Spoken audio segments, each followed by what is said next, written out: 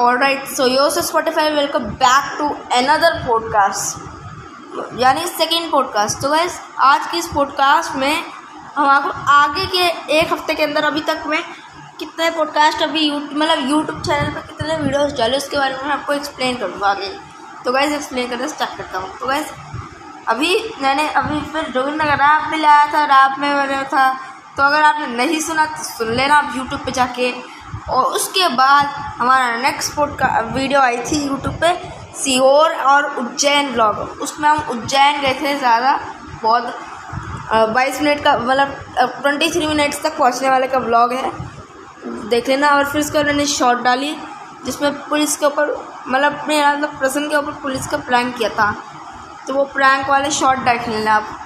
तो उसके बाद मैंने एक एनिमेशन वीडियो डाली जिसमें मैं सन्नी से बात कर रहा था, कोई एनिमेटेड कैरेक्टर है कोई, उससे। फिर उसके लास्ट में आई थी try not to laugh challenge, अगर मैं हंसा तो मेरे को मिर्च खानी पड़ेगी। तो गाइस अब हम दूसरे चैनल के वीडियो पे एक्सप्लेन करता हूँ। तो गाइस फिर उसके बाद आई थी कि वो वाला गेटिंग ओवर इट का मॉड वाला, आई थिंक वो मैंने पिछले पॉडकास्ट में बताया होगा, नहीं बताया तो बता देना मेरे को।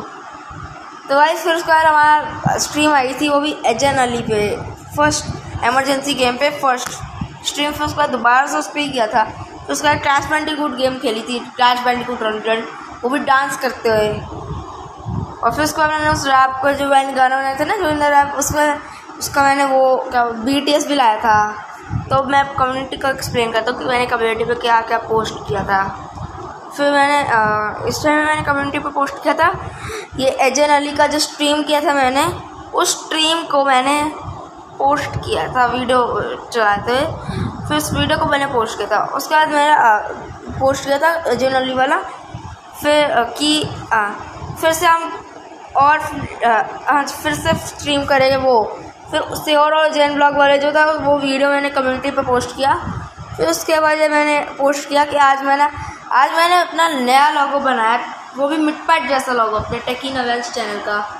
अगर आपको देखना है तो देख लेना, मिटपैट जैसा लोगो बनाया बिल्कुल टेकी नॉवेल्स का। लिप्स भी है, ऊपर आईब्रोज भी है, बिल्कुल तो मिटपैट जैसा लोगो TN।